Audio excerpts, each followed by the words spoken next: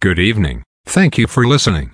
I will bring you up to date on various stocks, bond, currency and commodity price changes and give highlights of today's news.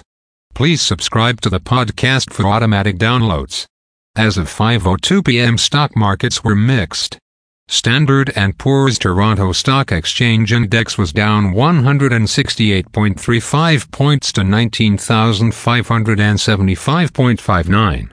Dow Jones Industrial Average was up 56.74 points to 34,152.6. The Nasdaq was up 141.09 points to 15,296.02. Standard & Poor's 500 Index was up 14.3 points to 4,380. 3. VIX futures are down 0.18 points to #ref. Asia and Europe. The Nikkei 225 in Japan is down 448.48 points to 32,271.82. The China CSI 300 is down 12.85 points to 3,619.75. The DAX in Germany was up 16.67 points to 15,152.64. The CAC 40 in France was down 26.82 points to 6,986.91.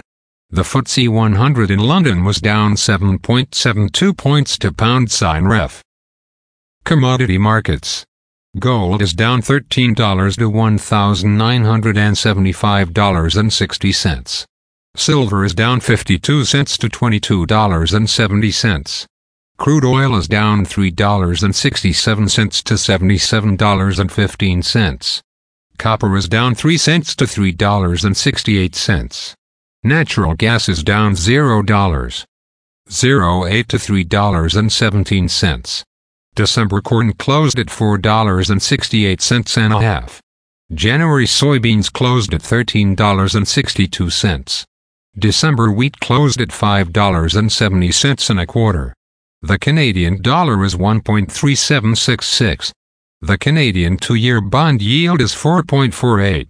The Canadian 10-year bond yield is 3.79.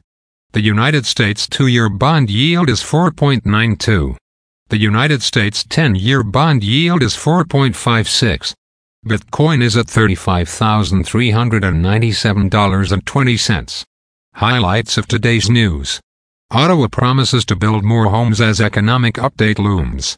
Post-secondary schools snapping up empty Toronto office real estate.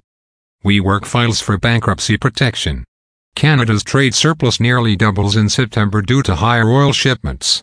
About 1/3 of all people around the globe may have cell phone addiction. Again, thanks for listening. For automatic downloads, please subscribe on a podcast app or platform. And please consider leaving a rating on the podcast app or platform. It helps grow the show. Thank you.